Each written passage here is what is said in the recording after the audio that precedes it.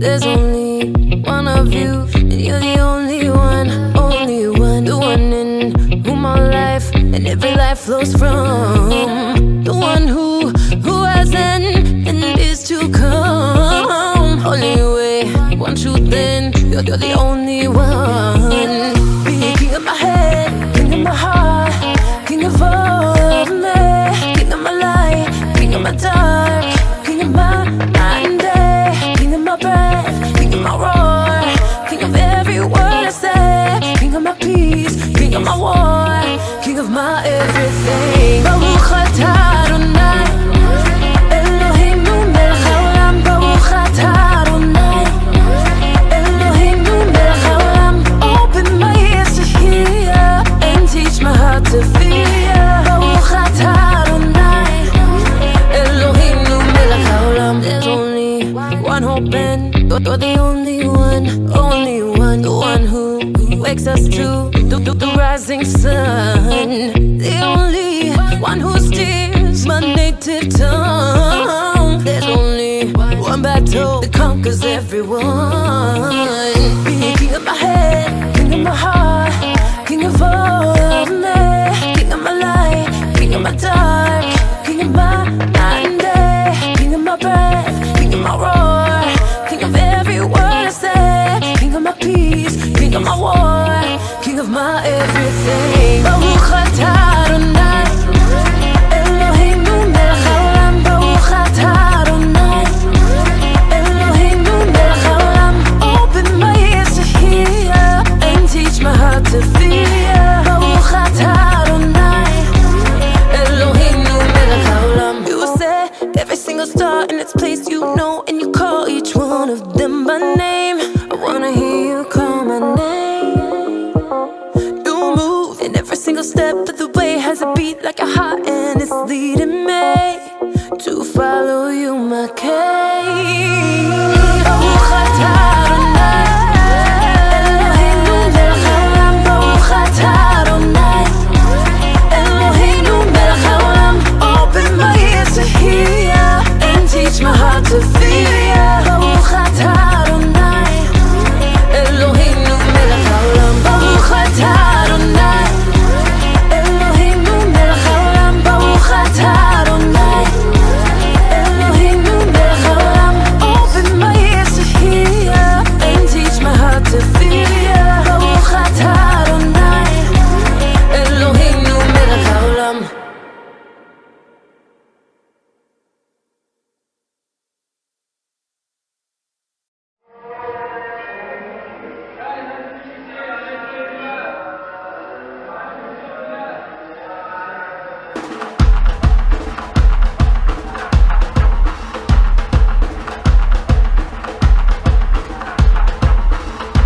קול אדוני על המים, על מים רבים. קול אדוני בכוח, אל הכבוד יראים. קול אדוני על המים, על מים רבים. קול אדוני בכוח, אל הכבוד יראים.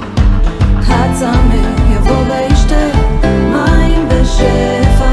מי שישמע יבוא וידע, מים חיים חינם, מים חיים חינם.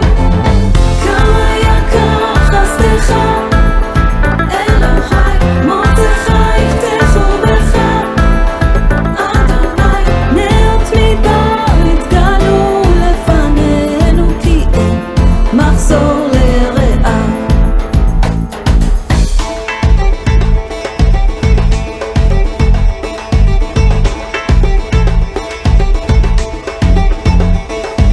קול אדוני על המים, על מים רבים.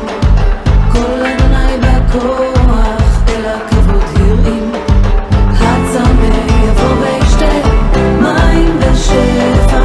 מי שישמע יבוא וידע, מים חיים חינם.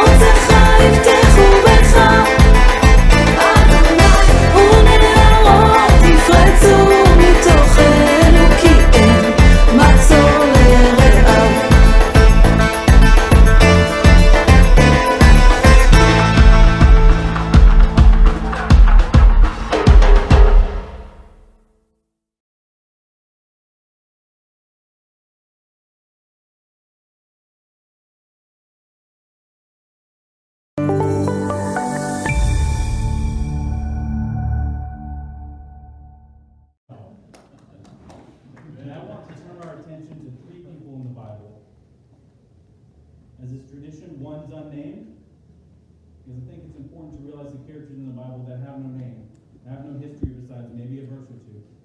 The other two have names, and you'll understand who they are. Therefore, this sermon is titled, Armor Bear Her. I want to begin with a quote. Elder Canfield, there will be times when supporting a leader will be the least popular thing to do. When I was constructing this sermon initially, I originally had another path I wanted to go down. Because God said something in your heart and you feel like, that's it, you need to speak on it. And as I read more of Canfield's book, I realized that he wanted to take a different path. So I said, you know what? You feel a lot older than I am, I'm going to go with your path. Because the original title I was working with was, But He's Wrong. Because we have this mentality in the church that our leaders somehow need to be perfect. That they need to not err. That they're not allowed to have mistakes. They're not allowed to rest. They're not allowed to have relaxation. I know Pastor David can attest, even when he sleeps a few hours, maybe you don't feel rested. Maybe you're taking a break from people, you don't feel recharged. And there's this expectation to be 100% of the time. It's just not possible. And so I want to read you a couple of verses here that I read the first week, but I'm choosing a different character. Exodus 17. And Moses' hands, 17:12. And Moses' hands were heavy, so they took a stone and put it under him, and he sat on it. And Aaron and Hur, in case you're wondering who I'm talking about, supported his hands, one on one side, one on the other. So his hands were steady until the sun set, and Joshua defeated the Amalekites with the edge of the sword. Now, as we know from the first week, this is Joshua's first combat experience. But he's not the main character here.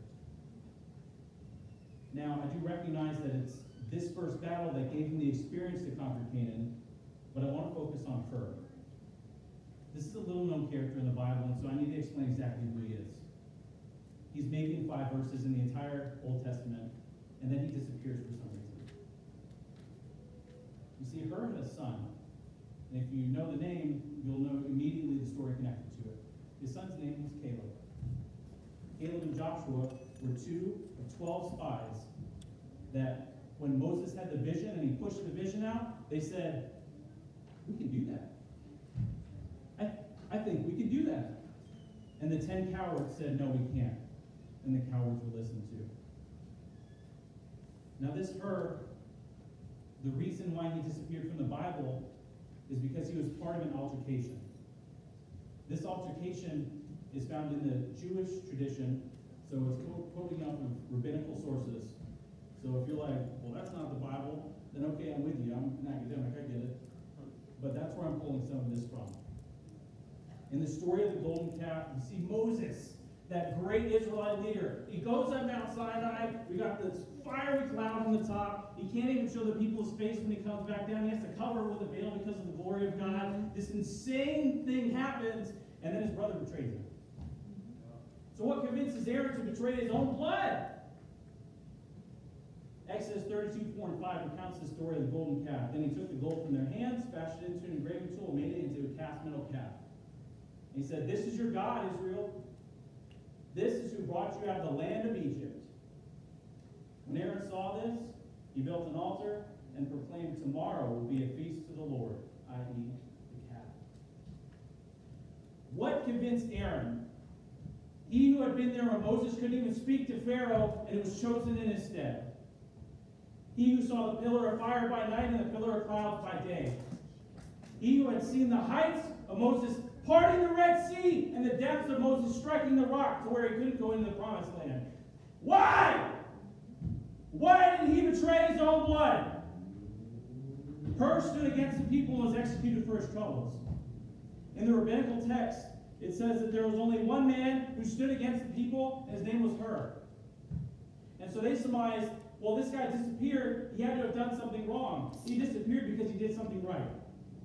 He stood up for his beliefs. He stood up for God when no one else, even Aaron, the high priest, wouldn't and refused to stand up for him. Elder Canfield says, when we achieve success, it is not only for ourselves. We are contending for our leaders, our faith, and our God. What are you contending for? Are you willing to step up and stand out, even if it costs you your life? See, when we started this church, supporting Pastor David, it's not always easy. Supporting Pastor David or the leadership or the deacons or the elders, it's not always an easy task. And maybe some of you weren't here in the beginning 2.5 years ago, so you don't understand the struggles that some of us went to, the rumors that we had to step out, all the things that were coming against us that said, we're not going to make it. Everything. The coronavirus, come on, we grew. We know that this church is meant for more. No matter what we're doing, we can always do more for our families, for our community, for the tri-state area, our cities. But like Aaron and her, we have an opportunity. And so I would ask Pastor David to come sit in this chair. And I would ask Pastor Blake to come stand and Elder Dale to stand. If you notice, in this verse, you can hold up your hands, Pastor David. Let me know if you get tired. If you notice in this verse, Moses is sitting on the stone. And he's looking across the battlefield, and he's thinking, man, Joshua's doing pretty good. But then his hands go down a little bit. Joshua's losing. He puts them back up. All right, I think I'm okay. I think I got it. And so we think when someone's sitting down, or when someone's in respite, or when someone's relaxing, that they're really relaxing. But you see his sitting and you think it's being lazy. Oh, well, she's sitting down. I don't see her lift her hands in worship. I don't see her stand up very much in praise. It must be lazy. There must be something wrong with them. You see, how easy would it have been for either Aaron or her, from their positions, to have stabbed Moses instead of holding his hands up? How easy would it have been for, instead of holding their hands up, they said, that's it, I'm the new leader. That's all it would have taken. That's all it would have taken. Because the leader, all right, you're still on the show now. The leader, you need to just go sit back down. David, sit back down. You're still on the show. All right. I had to do that to him just because they're not to me enough times. All right. So,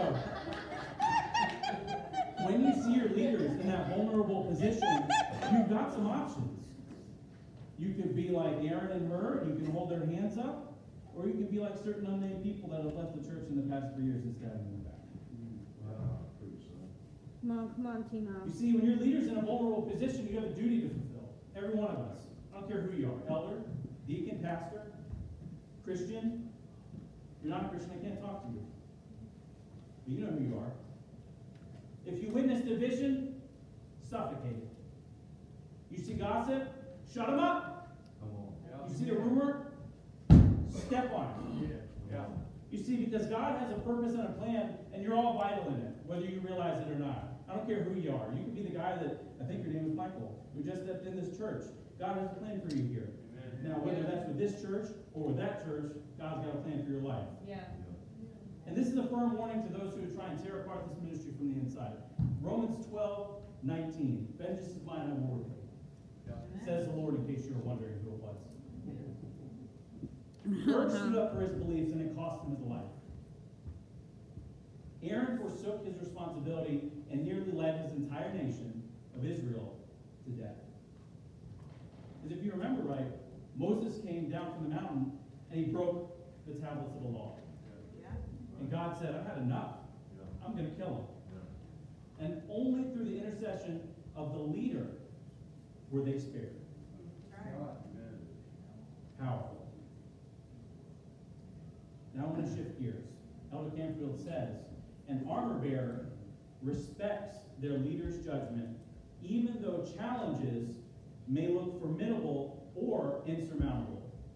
They will refuse to let their leader go into battle alone. The position of armor bearer is something that doesn't exist today. Something that's not replicated by any modern military. It's something that specifically existed back then. Maybe you had it for a couple thousand years, but it doesn't exist anymore. And we have one armor bearer in our congregation, Elder Dale. But it's the responsibility of all of you. Once again, elders, deacons, pastors, Christians, to be an armor bearer for your pastor. Amen. Now, the word is made up of two Hebrew words. One is keli, which means armor. The other one is nasah, which means bearer. Keli means an article, utensil, or vessel. Most often translated as vessel, vessels, and utensils 131 times. Weapon, weapons, and armor 51 times. Nasah means to lift, carry, or take. And it's most often translated as bear or bears 80 times. Carry or carried 96 times. Why is this important? You are carrying something that he needs, but you have to bear. You missed it. Say it again. You are carrying something that he needs, but you have to bear. Yeah. He needs you to carry something Yeah. because he can't do it himself. Yeah. He can't. That's why he has a staff. Yeah. That's why he has more than himself in this room. That's right. He can't do it. You see, just as much as you need to carry the shield, he needs to carry the sword. Yeah. And just as much as when he was sitting in this chair, he couldn't see behind him what Blake could if he turned. And maybe he couldn't see to the left, but Dale could look over there. And then maybe he couldn't see to the right, but Amy could. And maybe you couldn't see above him, but I can see that shine on his head. Now, 1 Samuel 14:6-7. Who are we talking about here? Then Jonathan said to the younger man who was carrying his armor, Keli Nasah, "Come, let us cross over the garrison of these uncircumcised men. Perhaps the Lord will work for us, because the Lord is not limited to saving by many, but by few." His armor bearer said to him, "Do everything that is in your heart, turn yourself to it, and here I am, as your heart desires." Canfield said this about that story: not only were the armor bearer's actions important, his words were just as essential. Yeah. When Jonathan explained to him what he planned to do, the man didn't object to what seemed like a risky and ridiculous plan of action. If you'd asked certain people today, 2.5 years ago, where we'd be, it's not where we are. It's not. It'd say maybe you can do a little bit. But then we even kicked Pastor Kim out of having to fish for papers to go fish for people. So I think that's pretty cool. And not only that, we've now got a national and an international Voice of Hope. Yeah. Who thought we were going to do that? I certainly didn't. And I know most of us didn't either. And some people, maybe they didn't believe because they didn't think the timetable was right. And okay. But other people didn't believe because they didn't believe the vision. And then some people didn't believe because they didn't believe the vision giver. Yeah. Both of those are a sin.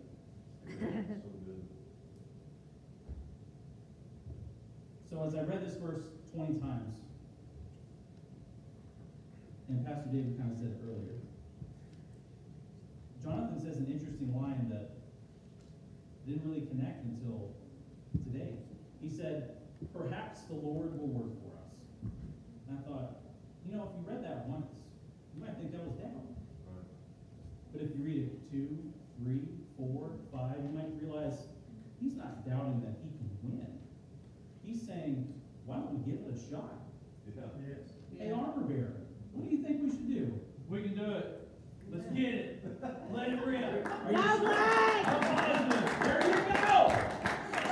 See, Jonathan didn't know. He didn't know if he was going to get the final victory over the Philistines. He didn't know he was going to get the final victory. Because you see, you have to understand the context of what's happening. This is 1 Samuel 14. You know who doesn't come on the show for 3 more chapters? David. He slays Goliath in 3 more chapters. So Jonathan is breaking the yokes of oppression that's been oppressing the Israelites for generations. Does that sound familiar to you? The opioid epidemic, alcoholism, poverty. That sounds a whole lot like fear. What if it's not about getting the final victory over those things? What if it's just about getting a victory? Amen. What if it's about taking one step to win? Yes. Amen. Because you see, Jonathan started a cataclysmic series of victories because King Saul was like, "Who's missing from our camp?" And they're like, "It's your son." And he took his armor bearer with him. He's like, "What are they doing?" "Well, they killed 20 Philistines, and there was only 2 of them, and the rest ran away." "Oh, well, in that case." Because if you step out, you're never going to step out alone. Whether you have another person or not, because God's going to show up. In 1 Samuel 14:15, and there was trembling in the camp, in the field, and among all garrison and raiders trembled, and the earth quaked, and it became a great trembling. Now, I don't know how to put this in shorter words, but there was an earthquake. God said, yep, boom. You're going to step out with 2 people, and you're going to kill 20 of them. I'm going to get rid of the rest of them. All it took was 2 people. And it paid off. We need to stand up for our families. We need to stand up for our church and our community.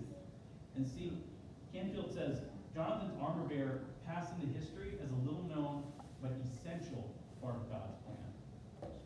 You know, without Jessica, without Rick, without Kim, without Karina, Billy, Brandy, all the other people, not going to name because a lot of you here. Without you, part of the plan falls. It falls apart. That's right. You can never do every part of the plan if there's pieces missing. That's right. Ever. You're irreplaceable. Each one is unique and irreplaceable. Because God's plan is that He has a heart for this city and He intends to win the city. Amen. Amen. But to be a part of this plan, you got to be willing to pick up the shield. That's right. Because I already got a sword. Sometimes Blake will have a sword, sometimes Rich will have it. But if there's a shield available, pick it up. That's right. Now, the last person, and the bare remark will make sense. But this one quote. The difference between a good movie and a great movie is how the supporting cast members do their jobs. There are great pastors who do not have great churches because the people around them are not doing their parts of greatness. You will find a great church when people in smaller settings do what they are supposed to do with the same attention to detail the pastor possesses. Amen. Now, this final point, and this is, just to preface this, I had to get this in a sermon at some point, so I don't know if I'll ever get into a sermon again, because this is my favorite verse in the Bible, but you'll understand in a second when I read it why it is. It's a little different because, while the other 2 points are important, this is perhaps the most important because it's understanding what the mantle means. What does it mean to carry the mantle of anointing? And it's the backdrop is in 2 Kings 2. Elijah just went up in a fiery chariot, and he said, well, if you see my mantle, then you can have a double portion. And of course, Elisha sees it and picks it up and whips the Jordan River, which was Elijah's last miracle and Elisha's first miracle, and crosses it. And then we stand here. In 2 Kings 2:23, we find a troubling portion of the story. Now, when he went up from there to Bethel, and he was going up by the road, young boys came out from the city and ridiculed, saying, go up, you bald head, go up, you bald head. Come on. When he looked behind them and saw them, he cursed them in the name of the Lord, and 2 she-bears came out and tore up 42. Amen. You see these boys, like the teenagers or young adults, we don't need to get into the verbiage of it. We're making fun of Elisha, and it always puzzles me as to why. Why do they call him bald? And, there's all kinds of interpretations, like it was like them calling a cancer patient bald, so that's why the Lord killed them. They weren't being reverent to their elders, so that's why He killed them. And then I ran across this one, and I said, oh, that's pretty good. See, we live in the legacy of our forebears. The Pentecostal and the charismatic renewals, they brought the gifts of the Spirit back into the church. Wigglesworth, Carter, Summerall, I can name all kinds of names that kind of brought all the gifts back into operation. But they had one difference between all of them. Wigglesworth wasn't Carter. Right. Carter wasn't Summerall. Right. Summerall's not Parsley. Right. And David isn't Parsley. Right. Each one, they're different. Yeah. But it was the same anointing. Right. It's like, what does that have to do with it? In their speech and actions, they were different. Okay, so it's not that. And the things that they preached about were different, so it's not that. So it's a recognition of the calling that we're looking at. These boys weren't making fun of Elisha because he was bald. They're declaring him unfit to be a prophet and to be Elijah's heir. And God said, it's not for you to decide. Right. You might be thinking, well, where do you get this assumption from? 2 Kings 1:8 says, and they said to him, there's a hairy man with a leather belt over there. Who's that? Elijah the Tishbite. What was Elisha? Bald. The boys' failure to recognize the transfer of power and protection was what ultimately led to their downfall, regardless of their age or their understanding. They didn't get it. They said, well, you look different. can't have his anointing. You look different. If everyone looked like David, we all wouldn't have hair. I love hair.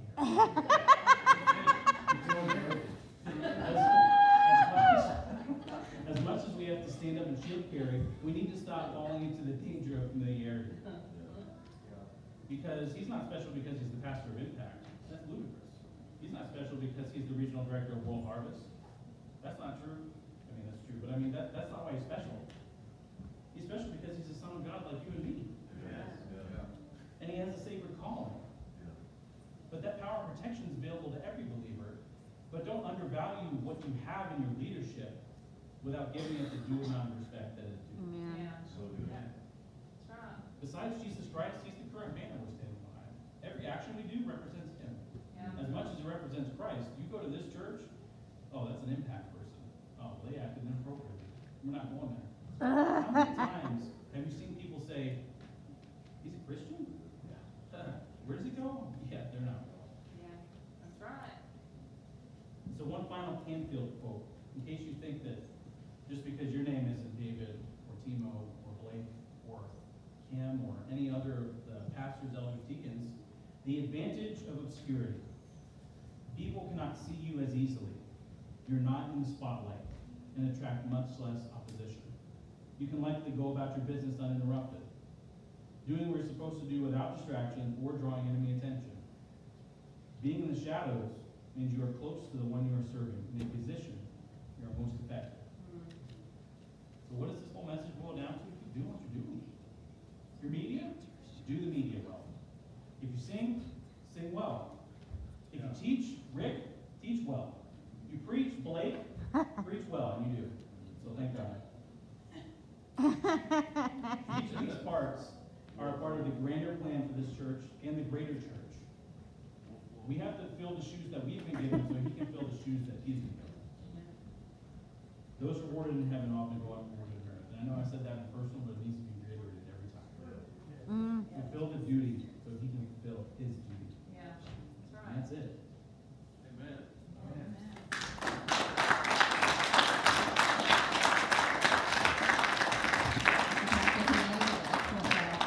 I love the animation of it. Just a few quick announcements before we go. Remember our block party, Yes. September 18th, 10 a.m. to 4 p.m. at the Farmers Market here in Ironton. Share on Facebook, Instagram. Let's get the word out, please. Can I give a little testimony about that? Sure. I shared the video, and I had a lady that I have no idea who she is comment on it and was like, "Oh, this looks really cool. What is this?"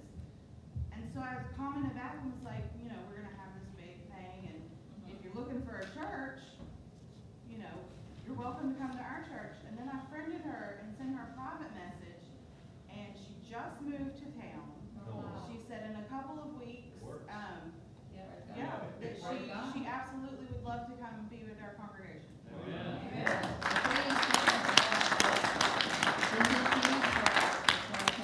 We're gonna have vendors, bouncy castles, Christian bands, preaching, so please spread the word. I'm working on a flyer now for us to pass out to businesses and in the community, so wanted to throw that out there. Also, shortly after we close service, we're gonna have a short meeting, so if you serve in any capacity in this church, please stay afterwards if you can. We're just gonna have a short meeting from our pastor. Lastly, we're actually gonna close the service out by anointing another prayer cloth for Brent's friend. So if we can get the pastors back up here and the elders. Amy? anoint this cloth. Amy. One more thing, Tuesday night, Farmers Market, the Land of Goshen, faith-based addiction services putting on a overdose awareness. I will be one of the speakers, there's several, I'm one of So them. Tuesday night, Yep, it's all free. awesome. Amy, What time is that, Kim? I think it starts at 6. 6 o'clock Tuesday. I had the church, for prayer request, my cousin's boy, his daughter done 2 things to her grandmother by stealing her credit card. And they've got her right now in the group home. And she's got about 6 months before they let her back. And they're trying to put her in her mother's care when she is a drug addict. accepted the place to take the child in as a foster. And right now, he's got a court hearing coming up Wednesday on her, and he's going to present me. Pray that I can get this child away from her mother and the situation she's in. We'll be praying. Amen. So we're praying. This is Brett's brother-in-law. And what's wrong with him?